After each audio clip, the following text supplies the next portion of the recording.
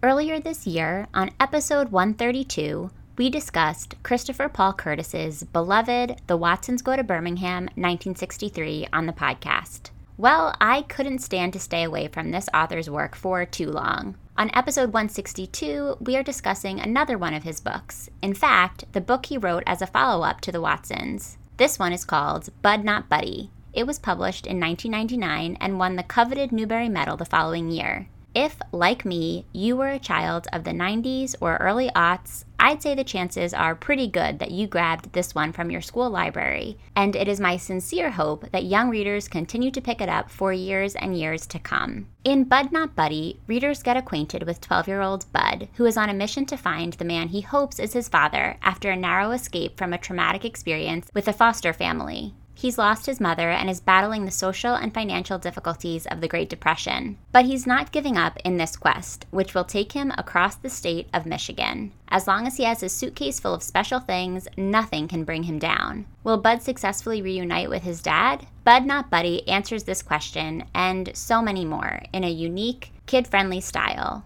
My guest and I try our best to do it justice in this episode. We discuss the book's origin story and what inspired Christopher Paul Curtis to write it, along with his writing process. We talk about Bud's one-of-a-kind voice and how it perfectly walks the line between childlike innocence and hard-earned wisdom. We dig deep on the nuances of race and class as presented to us in Bud Not Buddy, as well as what the book teaches readers of all ages about this period in American history. We wrap up our conversation by chatting about the significance of names in the story and in African American culture more broadly. I won't get into too many spoilers just yet, but my guest just might reveal that Bud Not Buddy is a new favorite book of hers. You'll have to keep listening for all the details. Today's guest is one of the hottest names in the YA world right now, and I feel so genuinely lucky to have had this time with her. Faridah Àbíké-Íyímídé is the instant New York Times and IndieBound bestselling author of Ace of Spades. She is an avid tea drinker, a collector of strange mugs, and a recent graduate from a university in the Scottish Highlands, where she studied English literature. When she isn't spinning dark tales, Faridah can be found examining the deeper meanings in Disney Channel original movies. Over the next hour, in addition to lots of conversation about Bud Not Buddy, you'll hear a bit more about Faridah's experience writing Ace of Spades as a college student.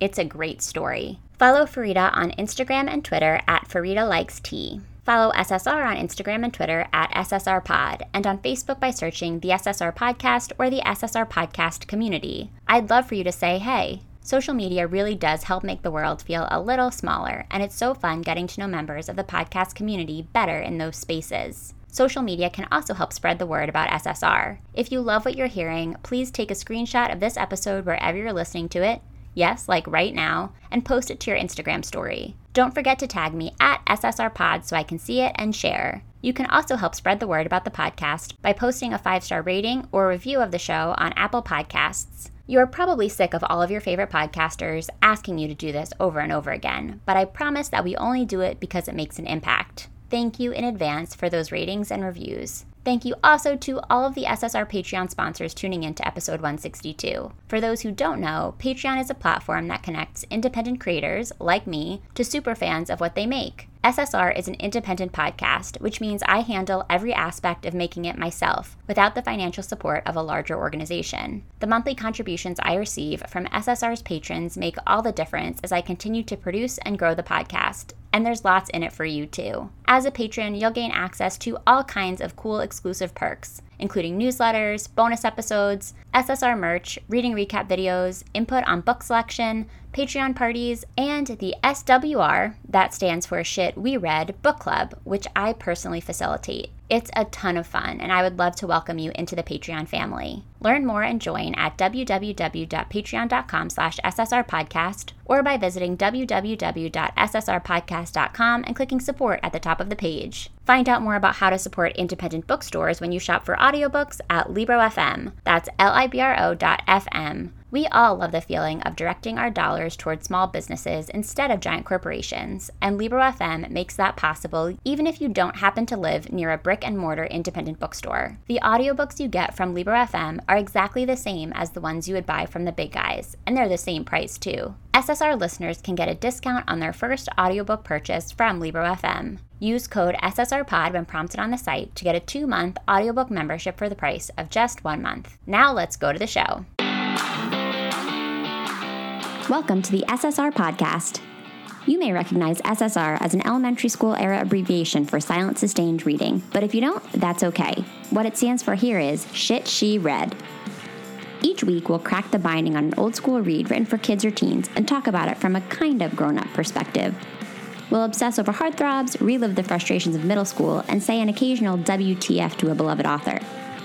If we haven't met yet, I'm your host, Allie Hoff-Kosick, freelance writer, lifelong bookworm, and lover of anything covered in rainbow sprinkles. So find your favorite reading spot and a glass of wine. We're about to revisit some literary throwbacks right here on the SSR podcast. Hi, Faridah. Welcome to SSR. Thanks for having me. I'm thrilled to have you on today. We are talking about Christopher Paul Curtis's Bud Not Buddy, which was published in 1999.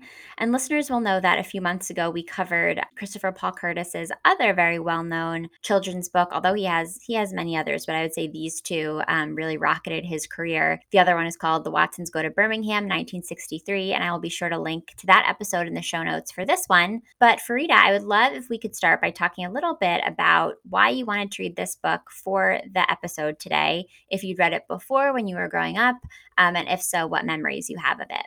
So I'm from the UK, and so I'm not familiar with this author's work or this book before being invited onto this podcast. And so it was kind of a book that I like the premise of, and also I'm interested in classic literature by authors of color, because often when you're in school, you're studying kind of dead white authors. And so I was really intrigued by that, but I've never heard of this book. This was the first time I've heard of it. That's so interesting to me. And we've had a few other guests from outside of the US on the show.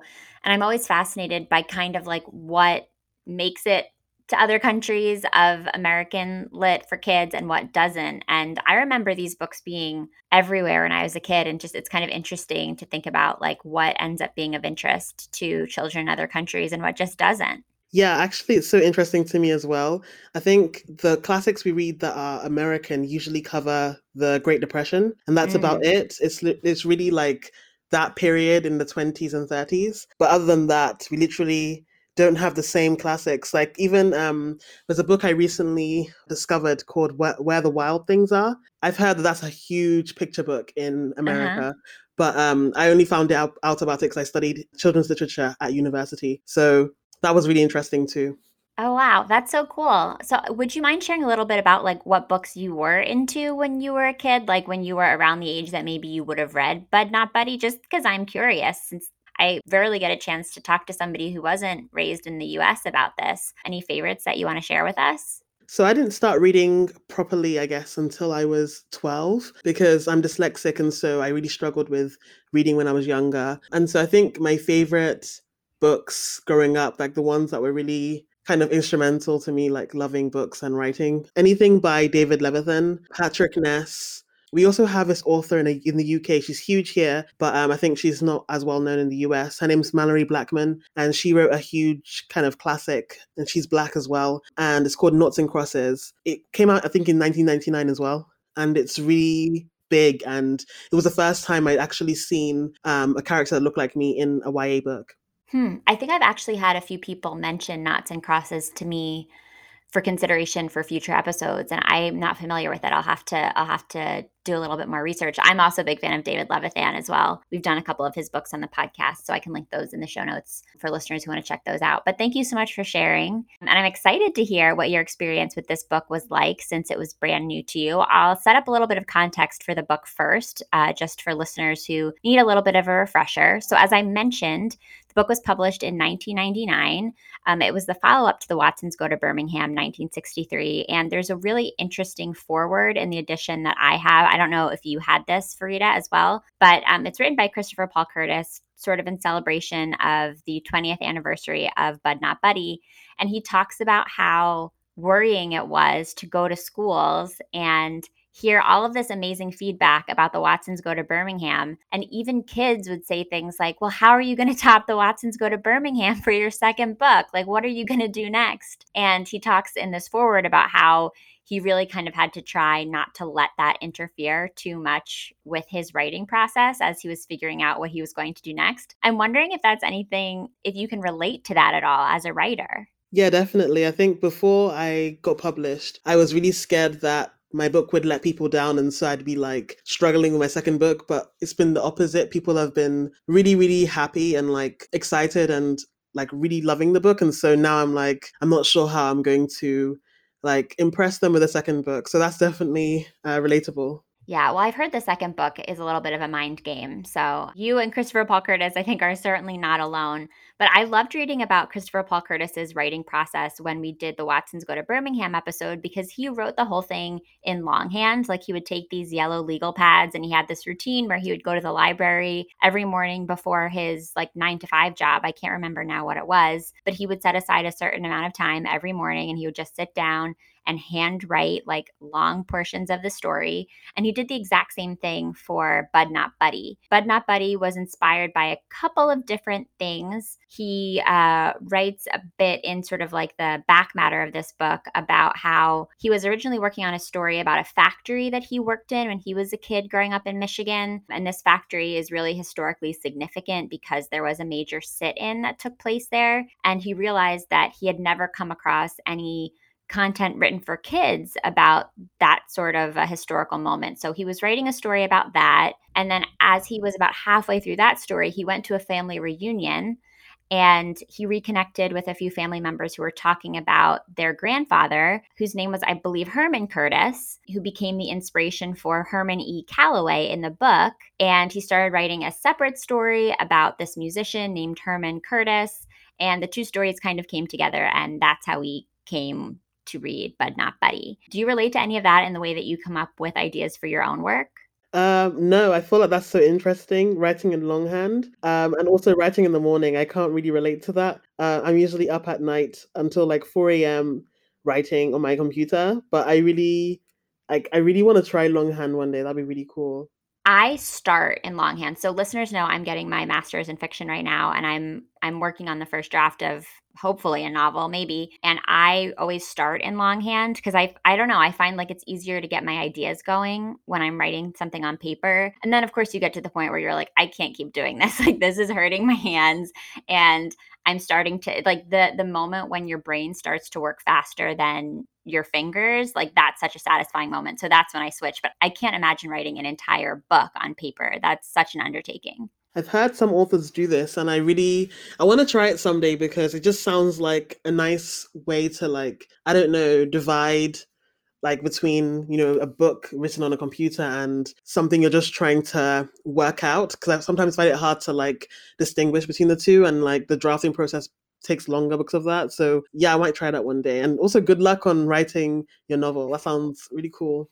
Thank you. I'm just trying to follow in the footsteps of all these amazing authors that I get to talk to on the show, including you. So the book was really well received, and I'm hoping to be able to pepper in some of the reviews that I found as we continue this conversation. But it also went on to win the Newbery Medal in 2000, which is, of course, like the biggest deal in American kid lit. It's this award that's given to the most distinguished contribution to American literature in a given year, typically for a middle grade novel. And Bud Not Buddy has the distinction of being the only book to win both the Newbery Medal and the Coretta Scott King Award, which is dedicated to outstanding authors who are Black. So I think that's really cool. I had no idea that like this book is like really special in that way to have won both of those awards. And also it's so ridiculous that it's the only book to have won both awards. Like, we need more books to be winning both of those awards. But just a couple of little notes about what a big deal this book was when it came out. It won a lot of other awards as well, but those are some of the big ones.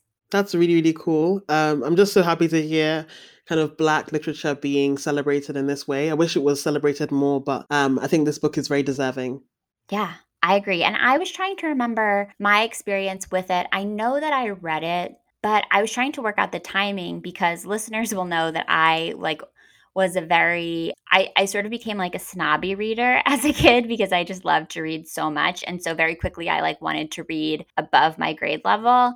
And this book came out in 1999. I would have been 9, maybe 8 if it came out earlier in the year. And I can see myself like being like, oh, this is a book for like younger readers, just because I was sort of a pain in the butt that way when I was a kid. It must have found its way to me in this sweet spot, like maybe before I became a snob and when I was in the right stage to read it. And I'm so glad that it did, because it is such a special book. And I'm really happy that I had the chance to read it so soon after it was published and out in the world. Yeah, actually, I just realized another reason why I might not have heard of it before is because I was born in 98, and so I would have been 1 when it came out. So that could have also Yeah. been the reason.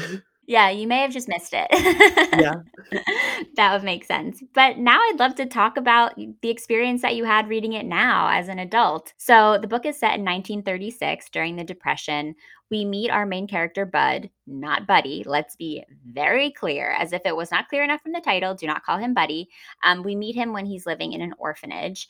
And Faridah, I would love to hear a little bit more about maybe what your first impressions were of meeting him for the first time ever. I immediately loved his character. I feel like the way he's written is just so kind of humorous and like very conversational. And so you feel almost like he's talking to you as a friend and just telling you, he's advising you kind of like, because he feels like he's an adult, even though he's only, I think, 10 years old. So it just felt very like warm and inviting. And it just had that vibe throughout the book. I really enjoyed reading it. He has such a distinct voice, and that's something that came up again and again in the reviews that I found. And several of the reviewers point out specifically Bud's innocence and sort of the naive lens through which he views the world. And I wanted to dig into that a little bit more because I agree. I mean, he is looking at the world like a 10-year-old. He's a kid. He's experiencing a lot of things for the very first time. But simultaneously, like he's seen some things. He's been through some really hard times already at 10. And so it's this kind of interesting combination of an innocent, childlike voice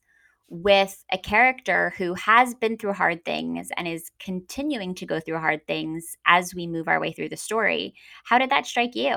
Yeah, I really feel like something that kind of stood out to me is the way he views adulthood. There's like a line where he says that people think that you become an adult when you're like 18. But in his opinion, you become an adult at 6 because people start to punish you, adults start to speak down to you and speak to you kind of harshly.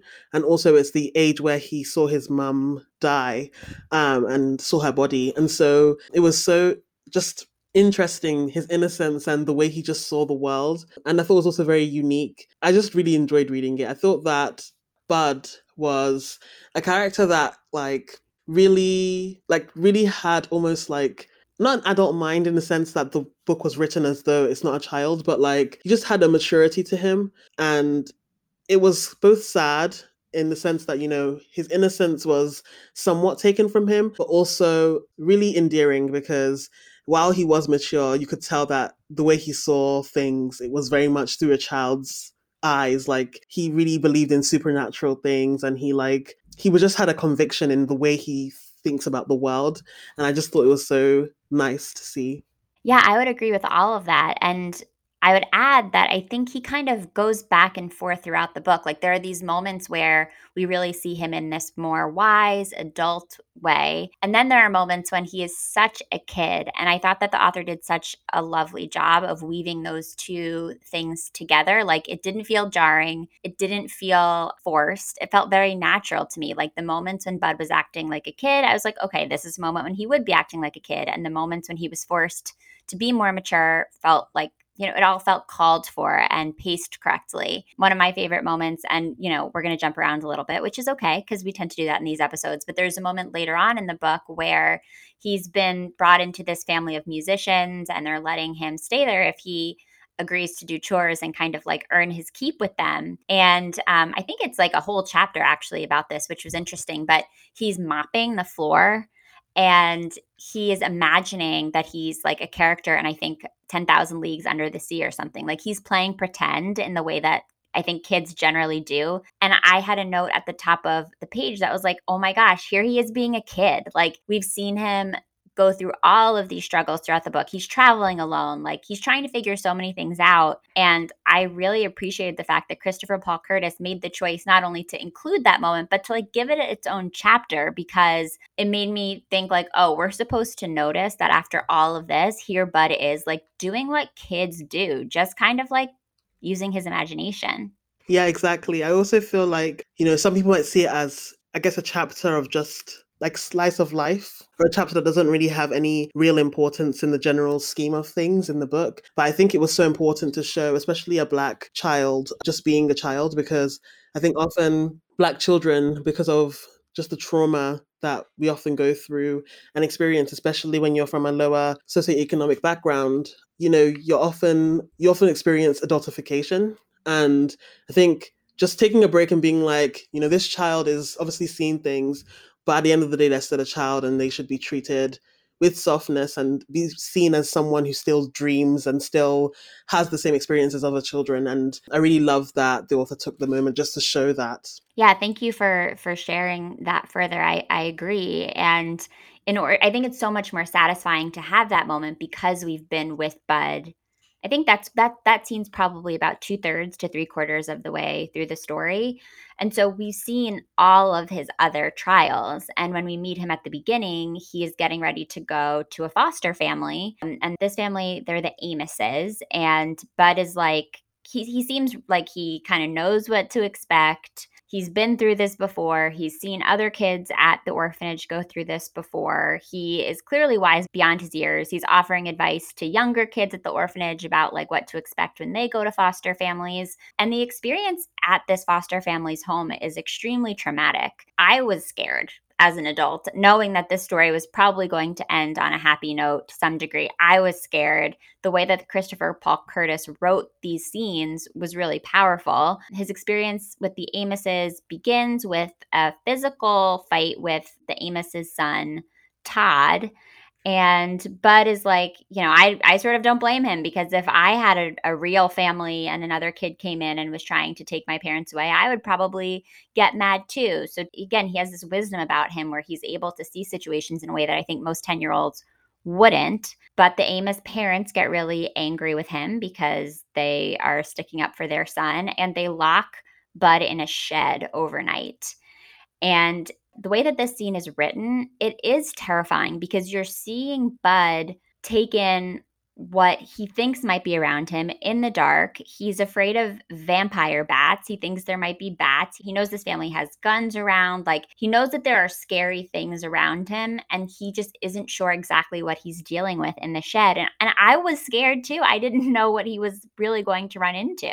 Me too, especially because you get kind of so into his worldview, and because he has a wild imagination, it's almost like you're also imagining the weirdest things that could happen or the scariest things that could happen. And so I felt like it was like I was also in the shed with him.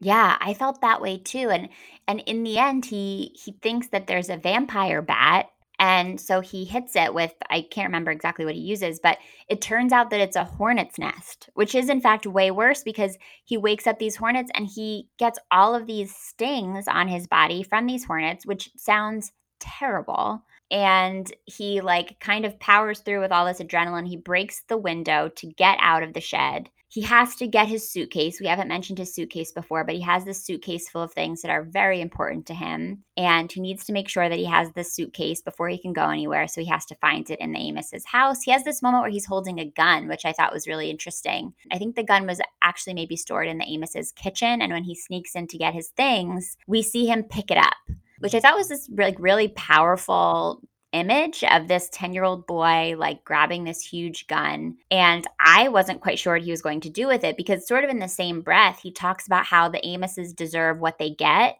But then he also says like the most important thing was to get this gun sort of out of the mix of things because guns are dangerous. Like, the author puts these two sentences basically back to back, which I thought was a really interesting and smart choice. I agree. I actually was also scared that something bad was going to happen with the gun, but I'm really happy that the author kind of reinforced that that this is just a child, and he has no malicious intent, despite literally in the previous chapter being beaten up and abused. by the Amos's son. And so I really loved just the way that it's constantly being shown that Bud is just a little boy, and any kind of preconceived notions we have about what a child from his background might do kind of needs to be like taken apart and like reevaluated. And so I really loved that. Yeah, and especially because he goes from this moment of having to seemingly make a big decision about what he's going to do with this gun to then being very much 10 years old and wanting to come up with a way to make Todd wet the bed because that's the thing that his mother hates the most in the world. Like there's this whole scene before about how Mrs. Amos like just can't tolerate bedwetters and she's making Bud sleep on a plastic sheet until he can prove that he doesn't wet the bed. And so, we go from this kid who's dealing with major scary life and death issues before he can escape. He's like, hold on 1 minute. I have to make sure this kid pees in the bed before I go. I loved that as well. I thought it was so petty, but so funny and humorous. Yeah, I don't want to give the Amoses too much of our attention because luckily they don't take up a lot of space in the book and they're terrible and abusive. But I did want to bring up one quick note before we move on, which is that at first I was struggling to figure out if the Amoses were white or if the Amoses were a family of color, which felt immediately important because I kind of knew from my memories of this book that we were going to be getting notes of racism throughout the book and kind of just getting a sense of what the relationship between Bud and the world around him is like as he's making this journey. And at first I thought they were white, but then Mrs. Amos makes a comment along the lines of like, oh, I actually pulled the quote out. Mrs. Amos says, I do not have time to put up with the foolishness of those members of our race who do not want to be uplifted. Yeah. Which just was a really striking line, and I think is just, like, a reminder to readers, and this is still true today, that, like, it's not just about race, it's also about socioeconomic status. It's there are so many different ways in which people choose to sort themselves and then to hate others and to sort themselves into different isms, and I was just like trying to think about why Christopher Paul Curtis would have made that choice. I think it would have been really easy for him to just be like, this is a white family that's going to, it would have, I don't know. I expected him to make that choice.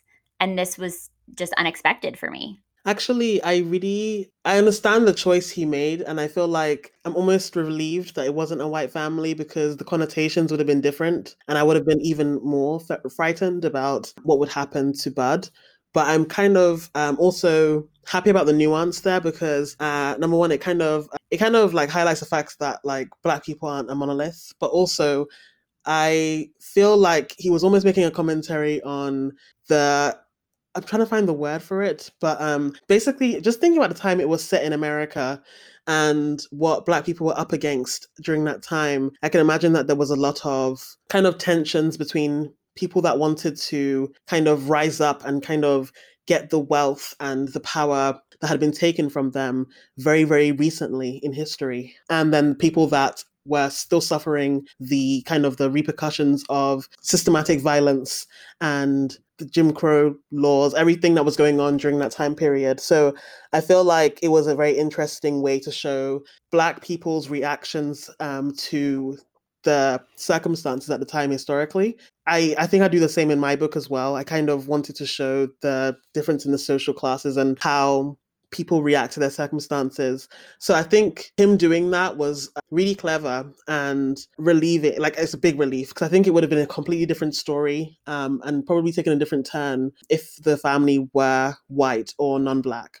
Yeah, that's also interesting to think about. And this just occurs to me now, and it's not explained explicitly in the book, but I also wonder if at this point in history, like Bud is probably living in an orphanage that is all Black children. Like, I can't imagine that this is a time when, like, there are integrated orphanages. And unfortunately and horrifyingly, I would imagine that it's mostly Black families who are signing up to take in Black children who are orphans. And of course, that's this whole like the whole dynamic of adoption has evolved in a way that I know is very complicated. And certainly for another episode, at least here in America, there's a lot of conversation about white saviorism in adoption today and that sort of thing. But yeah, there's just a lot of fascinating dynamics at play with respect to race in this book. And that moment with Mrs. Amos. And it's tucked in, it's like this tiny little detail in this long line of dialogue from her. Like we have no other indication until then of what this family looks like. But I was like, my ears perked up and I was like, all right, that's our first note about how Christopher Paul Curtis is commenting on race in this time in his book. So I wanted to make sure I mentioned that. And I really appreciate you sharing your take as well. So Bud leaves. He takes off, and very endearingly to all of the book lovers out there, his first thought is he wants to go to the library. The library is really his safe place. It's where he used to go with his mom. There's a librarian named Miss Hill who he's very close with, and he is like, he's sure that she'll protect him. But she, of course, has gone off to get married, and so she's not around anymore. And he can't sleep in the library. He ends up sleeping under a Christmas tree outside, which is just this heartbreaking visual. But also, again, he's 10 years old, and like a 10-year-old kid is like, oh, yeah, I'll sleep under a Christmas tree. Like, of course, that's where you would sleep if you had to sleep outside. And I'll probably sort of cruise through a lot of these moments of his journey just because he is on a bit of a road trip, and his destination is really where I think we get into a lot of the other interesting meat here. But he links up with another friend from the orphanage named Bugs, and they decide that they're going to try to jump a train west, which was a thing that people were doing in this area in Michigan quite a bit during this time. And his interaction with Bugs gives us a chance to visit a Hooverville, which I certainly remember learning about quite a bit when I was in school. And we're seeing it through Bud's eyes. It's not something that he was familiar with before. He comments on how there's this impressive mix of people. Everybody looks different, all different ages, all different races. And they're all kind of trying to figure out where to go from here. Most of them do want to move west where there's more opportunity. Is this a part of American history that you were familiar with? No, actually, this is the first time I was hearing of it. I remember reading about it when I was probably in middle school and high school and being fascinated by it, and just like how we allow these things to happen, and how we continue to allow them to happen in our country here. This is certainly not something that we have done away with, unfortunately. But seeing it through Bud's eyes was really fascinating. He meets a girl named Deeza Malone. He has his first kiss in a Hooverville, and he doesn't make it on the train with Bugs. Bugs makes it on the train. Bud can't quite keep up and jump on the train, but Bugs is there to make sure that he gets his suitcase and all of his special things before he takes off to go across the country. But Bud is left alone again. But he meets a man named Lefty Lewis who teaches him some other really interesting things about what is going on in America at this time. And Bud gets a chance to learn about labor unions and labor organizing. And there have been a few other books that we've talked about on the podcast that sort of give kids a glimpse into the world of labor organizing. And I think it's so interesting. I don't remember sort of putting two and two together when I was a kid reading this book. Like maybe I was too young to understand what was going on here. But I so appreciate authors like Christopher Paul Curtis that are trying to share this information about social issues, about labor issues with kids at this young age through a character like Lefty Lewis. What do you think? Yeah, I really loved the way that it's almost like like he was giving us historical phenomenon and like context without like info dumping. He was just kind of introducing a character and making it really a dynamic introduction into a concept or a thing that's happened. And I really, really appreciated that because there just was never a dull moment. And so, yeah, I loved learning about that as well. He also teaches Bud about the dangers of traveling in the United States as a Black person during this time in history. He advises Bud not to be out late at night alone. They're in a sundown town. So he is basically like, you need to be inside at night. And all this is new to Bud. He has been living in an orphanage for the last couple of years, and he hasn't really had anybody to explain this to him. So again, these are like, I just thought that the sort of strategies that the author used to, as you mentioned, like organically introduce readers to these horrifying like pieces of American history were really interesting. And here through this conversation about labor organizing, we also get quite a bit of information about the police at this point and how there's so much animosity between the police and labor organizers and unions and also people of color. And I was just like making so many notes in the margin as I was reading this section because this conversation has continued. And I'm just curious like how kids in 2021 would process some of this content about the police because unfortunately, like they're still seeing this police violence on television and especially young readers of color, like I'm sure I would imagine that there's just this feeling of like, well, yeah, I mean, they were talking about this in 1936 and it's still happening now. And it's frustrating as a reader. Yeah, I think something that really kind of terrifies me is the fact that I can read like a historical text and it feels like it was written for today. Like I watch James Baldwin's speeches and it feels like he literally recorded it this morning. And, people often say that there's been such huge progress and we're in such a better place. And while there has been some progress, I think just generally in the global north, it's just terrifying how much hasn't changed. Even the sundown towns, still a huge thing. And I found out about that recently as well. And I was just horrified. I know that it's definitely, in the UK anyway, it's something that is kind of, we don't have them formally, but it's definitely acknowledged that if you go to certain cities in the UK, you should go in a group or you shouldn't stay out too late if you're a Black person because people have gone missing, Black kids have drowned. It's kind of like that phenomenon as well. And so it's just, while I really love learning about it and everything, I think teens today and like people that are Black and other people of color reading this today won't be surprised that history has not really evolved as much as we've been led to believe it has.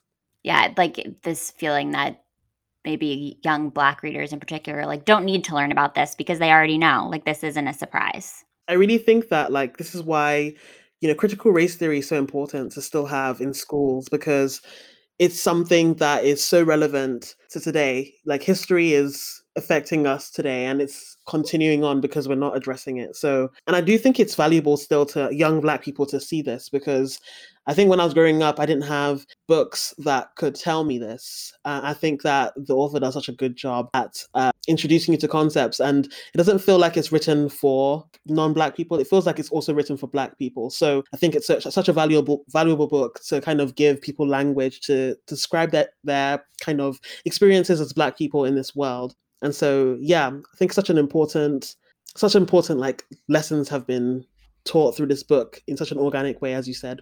Yeah, and I'm glad that it is a book that people are still reading. Like it's so great when a book like this gets the attention that it deserves, both from critics and teachers and parents and kids, and that gives it life to continue to share this kind of historical context that is so important. I think especially for white kids to understand like, oh, this was a thing that was going on that maybe I'm not learning in my white school and like this is really messed up. And when I think about it, this is a thing that's still going on. Like as a white woman who grew up in a predominantly white school, I would imagine that when I read this as a kid, like some of these moments I was like, wait, what? And then to be able to continue to ask those questions, it's so important that these books are out there. And that's the power of Kidlit. I really do believe that. Yeah, I think that children's books really kind of make us the people like we are when we're adults. And so I think it's so important to have stories like this so that we can kind of change an entire generation and make them better than the last. So I think Kidlit is probably the most important literature out there, in my opinion. I might be biased because I'm a Kidlit writer, but I think it really shapes how our society will look in the next 20 years. Well, you found yourself in the right place then, both as a YA author and here on the SSR podcast. So that's perfect. So Lefty Lewis helps Bud get to his desired destination, which is Grand Rapids, Michigan. And Bud wants to go there because he is convinced that his father, who he is convinced is Herman E. Calloway, is going to be there waiting for him. And he thinks that this man named Herman E. Calloway, who is a musician, is his father because his mother had all of these flyers that had photos of Herman E. Calloway and like notes about his different music groups. And so Bud, being 10 years old, is like, oh, this is, this has to be a signal that this is my father and like this is who I'm supposed to connect with because he's never been told outright who his dad is. So he decides that he needs to go to Grand Rapids and find him and have this reunion. When he gets there, it's not at all what he expected. And this is again where we really see him being 10 years old. Like he definitely in his head, I think, was like, okay, Herman's going to see me. He's going to know I'm his son. We're going to ride off into the sunset together. And Bud's first impression of Herman is just that he's too old to be his dad. Like, can it get any more 10 years old than that? It really, really is funny, like just being in his head because his worldview is just so like childlike and innocent and just hilarious. Yeah, he was like, "Well, this guy can't this can't be my dad. There's just like no way." And of course, like we know as adults, like he could be your dad no matter how old he is. But I'm sure that at 10 years old, Bud has this idyllic vision of like a dad is young enough to like play ball with you and to like do all of these activities and Herman is old. But not only is Herman old, but he is super rude to Bud. He just is not interested in getting to know him. He doesn't believe Bud's claims that he is Herman's son. And it's really sad, but Bud does not give up. Like, I have to say, if I were in this situation and I had come this long way, I probably would have kind of just like, had a big sigh and been super sensitive about the whole thing and just been like, okay, fine, I'll leave. But Bud is like, no, I'm happy to hang around. Everybody else is being nice to me because Herman's band is great. Like, it's this cast of characters that is pretty welcoming to Bud all around, especially Miss Thomas, who is the lead singer. I think they call her the like the vocal artist or something. They don't just call her a singer because she's better than a singer, but she really takes Bud in and starts to make him feel comfortable. Like I think she's the maternal energy that he'd been missing since he lost his mother. And he is pretty happy to find himself among this group of musicians, even though Herman himself is continuing to let him down at every turn. What did you think about this part of the book? Yeah, I felt like it was really warm and I loved his hope and his drive. I just felt like it was almost inspiring for me because he just doesn't really give up and he has such a conviction and a certainty about the world.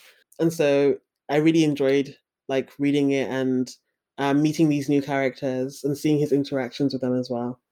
Yeah, after this long journey, this travel portion of the book, which is scary and exhausting, and we're not even sure if Bud's going to have a meal to eat or a place to sleep. Like, it's so nice to be in scenes where he is comfortable and protected, and we have these like funny musicians who have these big, wild personalities. I really loved the scene where they take him to a restaurant, and it made me realize how much I take a restaurant for granted. And of course, over the last year, I've spent a lot less time in restaurants than I used to. So I do think I've regained some of an appreciation for restaurants. But Bud has never been to a restaurant, and his like glee over the fact that each person at the table can get something different. And then somebody's going to bring it to you and it's going to be warm. And then if you want, you can get like something else.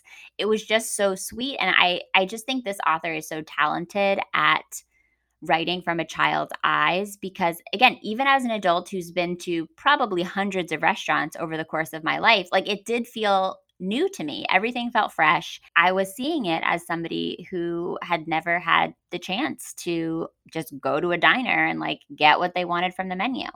Yeah, I think it's something I definitely related to reading it because as someone who also grew up working class, I obviously wasn't in an orphanage or anything, but there are so many things that I think people take for granted that are very like new to me.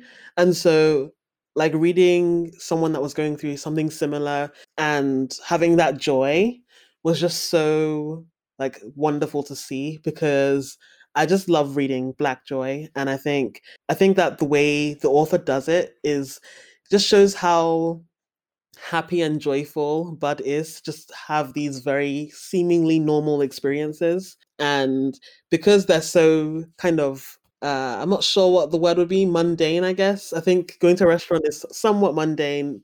A lot of people do it, I mean, before the pandemic. But like the author giving us these mundane experiences and having us see it through Bud's eyes, it almost makes us kind of appreciate things more in reading that. Absolutely. I agree with all of that. And through this whole period of time, Herman E. Calloway himself is continuing to push Bud away. He's very convinced that Bud is trying to take something from him, which I thought was interesting, and I think also like a choice to demonstrate to readers this kind of like dog eat dog mentality of the depression. Like it just, you get this sense that nobody trusts anybody because everybody is struggling during this time period. Like even a 10-year-old kid can't be trusted because it's clear that he has nothing, and the people who he's around don't have much either, and so they're suspicious of him. Although we meet many very kind strangers in this book, I think Herman E. Calloway's attitude toward Bud is probably accurate to a lot of people during the Depression, because I'm sure it was very scary. Like, you don't know what people are trying to get when you also don't have a lot to give. And yeah, Herman E. Calloway, and I keep saying his full name because Bud always calls him by his full name in the book. He's like very convinced that Bud's going to take something out of his house, and Miss Thomas like doesn't really listen to that. She still sets Bud up in this really nice room in Herman's house. And there's kind of talk about like a little girl that used to live in the room who's gone. And Bud's like, I know what that means. Like, that means that she's dead. Why won't anybody ever just say dead instead of gone? But he is like not really put off by Herman's attitude. He continues to make friends with the band. Did you have any suspicions about what was really going on with Herman? Like, did you see the twist that we eventually get coming? No, I didn't see it coming. I think I was so caught up in just Bud's experiences that I didn't see it coming. So you didn't see the twist coming. I didn't really either, even though I had read the book before. I must just not have remembered it. But Bud is like continuing to try to draw these parallels between himself and Herman. Like every time he sees Herman doing something, he's like, oh, yeah, like I do the same thing. Like we're the same. That's because you're my dad. And at a certain level, like he just wants to prove he's right. I don't think he really wants Herman E. Calloway to be his dad, because who would want somebody who's so mean to be their dad? And also, he's so much older than Bud expected. But I think Bud just wants to be like vindicated. And he also wants his mom to be vindicated because Bud is so sure that like his mother gave him these flyers as a symbol of like who his father is, that he wants to sort of honor her memory, I think. But the twist is that, spoiler alert, Herman E. Calloway is actually Bud's grandfather. So Bud's mother, Angela, ran away when she was a teenager because Herman E. Calloway was so strict, and he put the weight of sort of all of his disappointments on his daughter, who was a bright shining star in their family, who had a big future ahead of her, and it was too much for her, and so she left and was never seen again. And Herman E. Calloway didn't even know that his daughter had passed away until Bud shows up and is like, oh yeah, like my mom's dead. And when he finally reveals her name to Herman E. Calloway and Miss Thomas, it all falls into place for them. And Herman E. Calloway is forced to like grieve his daughter for the first time. And it's just a big shock to him. But it turns out that Bud has been sleeping in his mother's childhood bedroom the whole time he's been with the band, which I thought was really special. I thought it was special as well. And I just really loved the fact that Bud was like right in some way, that he had found his family. Because I think he's so used to being around strangers who abuse him. I'm just happy that he almost found his way home, even though it seemed unlikely that he would, based on how chaotic everything was before and how he was just following a hunch. But also, I just love the commentary that the author was making about kind of the way Black people often feel like we have to be perfect and like get these accolades and stuff. And I know that he wanted his daughter to go to school and just become very successful. And I feel like it's really tied to kind of the general pressure there is. I can imagine, especially during this time, to succeed in a society that has constantly wanted you to basically not succeed. And I think there's just so much commentary constantly going on in very subtle ways. And the whole narrative is just deceptively simplistic for that reason. And you think that it's just a simple story of like a child trying to meet, like, trying to find himself and find his home. But really, I think there's so much more going on. And it's showing the dynamics between different generations of Black people, different classes of Black people, different ages. And yeah, I just loved that that was the twist instead of him actually being the father. I think it was even better. I agree. I thought it, and to your point, it was so nice that Bud was right. Like, I really wanted him to get a win. Like, I wanted him to be able to say, like, I knew it and I followed through and I made this trip and it was for a good reason. I also didn't want him to be like sad that his dad was Herman E. Calloway because he really was so mean to him. And it kind of would have been a bummer if it was like, I guess I'm your dad, but this whole time I've been terrible to you, but I guess now I have to be nice. Like that would have felt sort of unsatisfying as a reader. So it felt like the right amount of nuance and complexity. And it does allow Bud to stay comfortably. There's this beautiful line that I wrote down. He says, I took my old blanket out and remade my bed with it. I wasn't going to need to carry it around with me anymore because he's home. He's not going anywhere, which just makes you feel good, especially after everything he's been through. Before we start to wrap up, there's one subject that we really haven't gotten a chance to touch on yet, and it's quite literally in the title of this book, Bud Not Buddy. I think there's a lot about the significance of names in this book. Later on, when Bud gets in with the music group, they make a big deal about giving him the nickname Sleepy LeBone. And like, there's this whole conversation about what his nickname's going to be. Much is made over like what Bud calls the different adults in his life. And of course, his own name is so important that it is the title of this book that went on to become one of Christopher Paul Curtis's like most beloved works. So I wanted to just share a quote from Bud's mom that Bud relates to us as readers about why it's so important that nobody call him Buddy. She told him, Bud is your name, and don't ever let anyone call you anything outside of that either.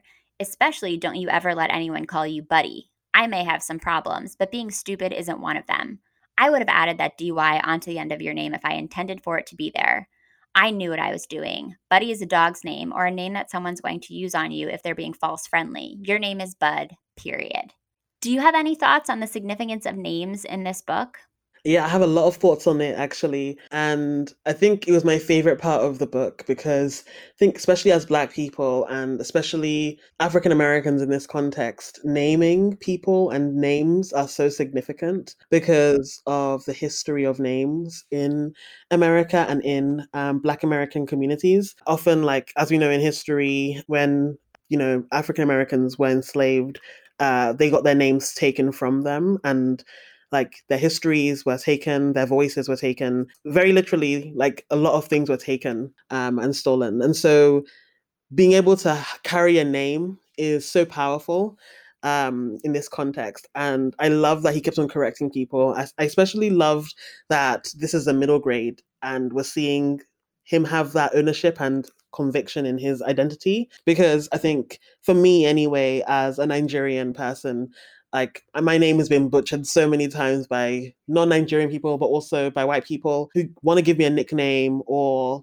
don't want to learn the correct way to say my name. And so when I was younger, I often just let it kind of slide and let myself kind of never be called my like who I am. And having a middle grade or a book for younger readers have a character kind of really show that your name is important to get right and your name is also worth getting right is just so lovely. And yeah, just such another powerful, subtle way that Christopher, the author, is showing history and is also just showing lessons for Black kids to learn.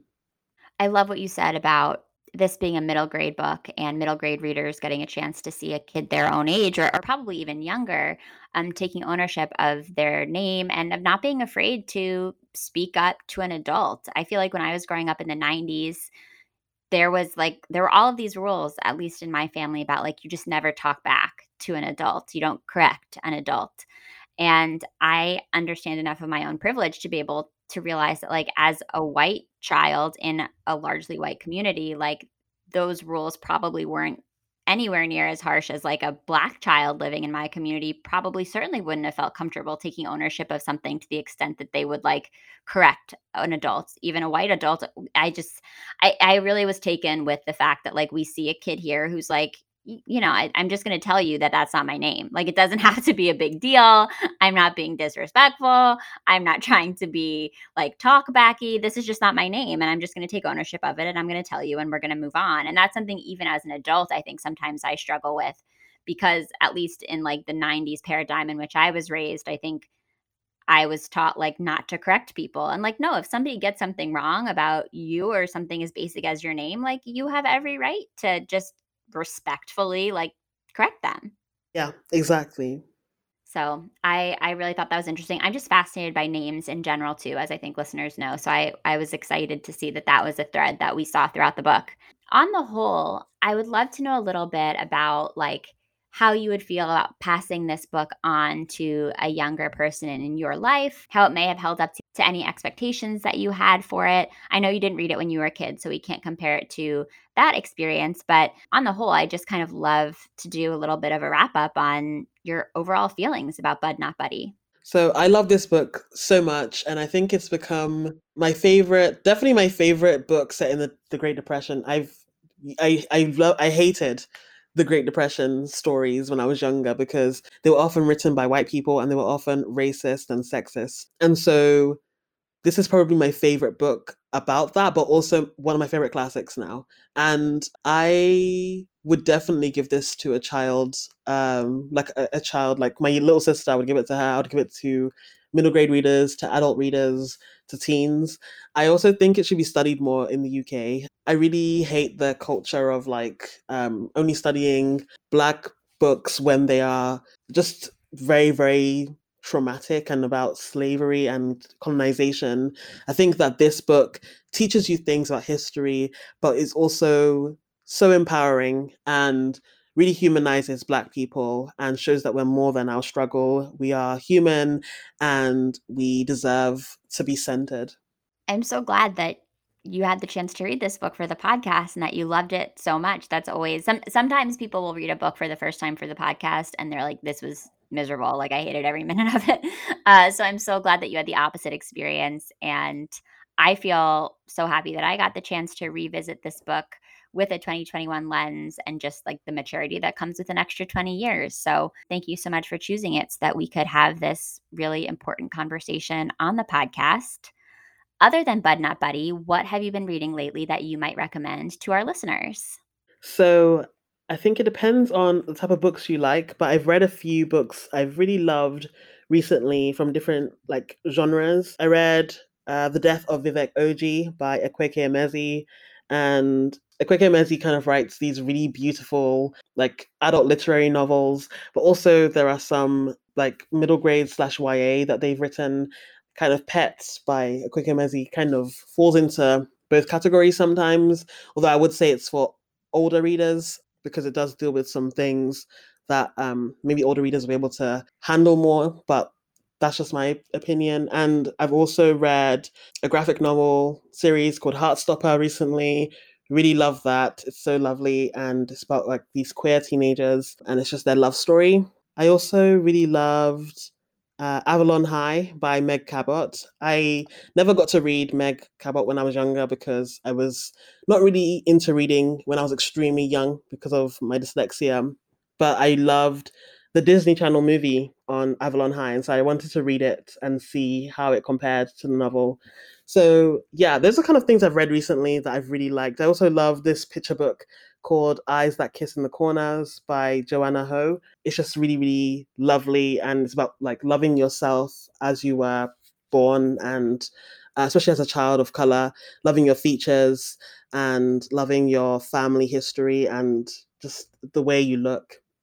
Well, thank you so much for all of those recommendations. A few of them are new to me, so I will check them out and I will also link them in the show notes for this episode. But Farida, we have to talk about your book because it has been basically everywhere over the last couple of months. I had so many requests to have you on this year, so I know that we have a lot of listeners that are going to be very excited to hear from you. What can you tell us about your book, Ace of Spades, for those who haven't had a chance to pick it up? Anything that you're willing to share about the writing process or just your favorite parts of it? I can't wait to hear a little bit more from you. Yeah, so that's so lovely to hear people were asking for me to be on. Oh, yeah. Lots of people. Ace of Spades is basically kind of pitched as Get Out meets Gossip Girl, or some people say that it reminds them of Dear White People. And it follows Devon and Chiamaka in their final year of high school when an anonymous texter starts sending like secrets about them to the entire school, and they have to figure out why they're involved, especially because they are very different people. Chiamaka's popular and Devon is kind of a wallflower, and they have to get together and stop this person spreading their secrets before things get deadly. And yeah, I wrote this when I was 18. I was in my first year of university. I live in London usually, but I moved to Scotland for university because I wanted a change of scenery. And I got there and I was just so shocked by so many things because the place I come from in London is very, very diverse. I think that it's mostly people of color in my town. Also, my high school was 90% Black. And so I've always been in the majority. So I never experienced what it felt like to basically not see myself reflected in people my age. And so I moved to Scotland for university, and it was the complete opposite situation. I would go days without seeing a person of color. I was getting so many microaggressions for the first time. And I actually realized I was working class while I was in university because where I came from in London, everyone was working class. So you don't think about your socioeconomic background when it's the norm and no one questions you on it. So when I got to university and there was people that were wealthy that have been to boarding schools all their lives or like from international schools, and they are just really, really like not having the same issues you're having. It was just a really, really big culture shock to me and just really, really traumatic almost. And also, I'm a Muslim, so I don't drink. And in Scotland and in the UK generally, the drinking age is 18. And so when people go to university, they really like go wild.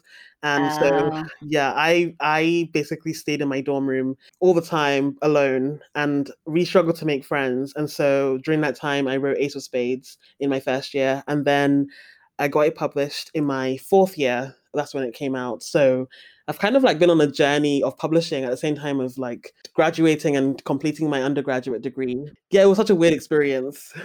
I'm sure. Well, I'm so happy for you and all the success that it's had. It has been so buzzy here.